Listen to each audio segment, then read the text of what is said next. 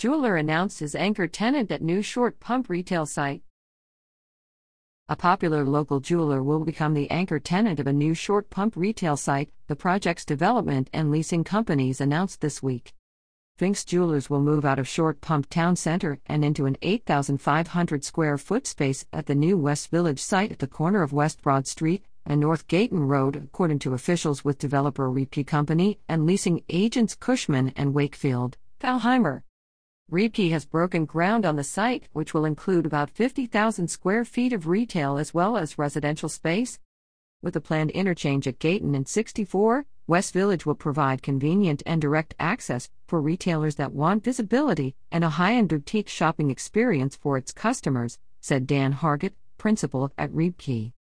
Finks Jewelers has been located at Short Pump Town Center for the past 20 years, but its new store will become its largest, featuring 15 to 25-foot high ceilings and a number of private and semi-private spaces for client entertainment.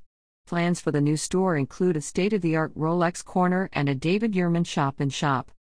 We believe that as retail shopping continues its evolution, many luxury brands like Finks will look for convenient and visible locations, Hargett added. Pre-leasing for the center is underway, with the first occupancy slated for late 2023.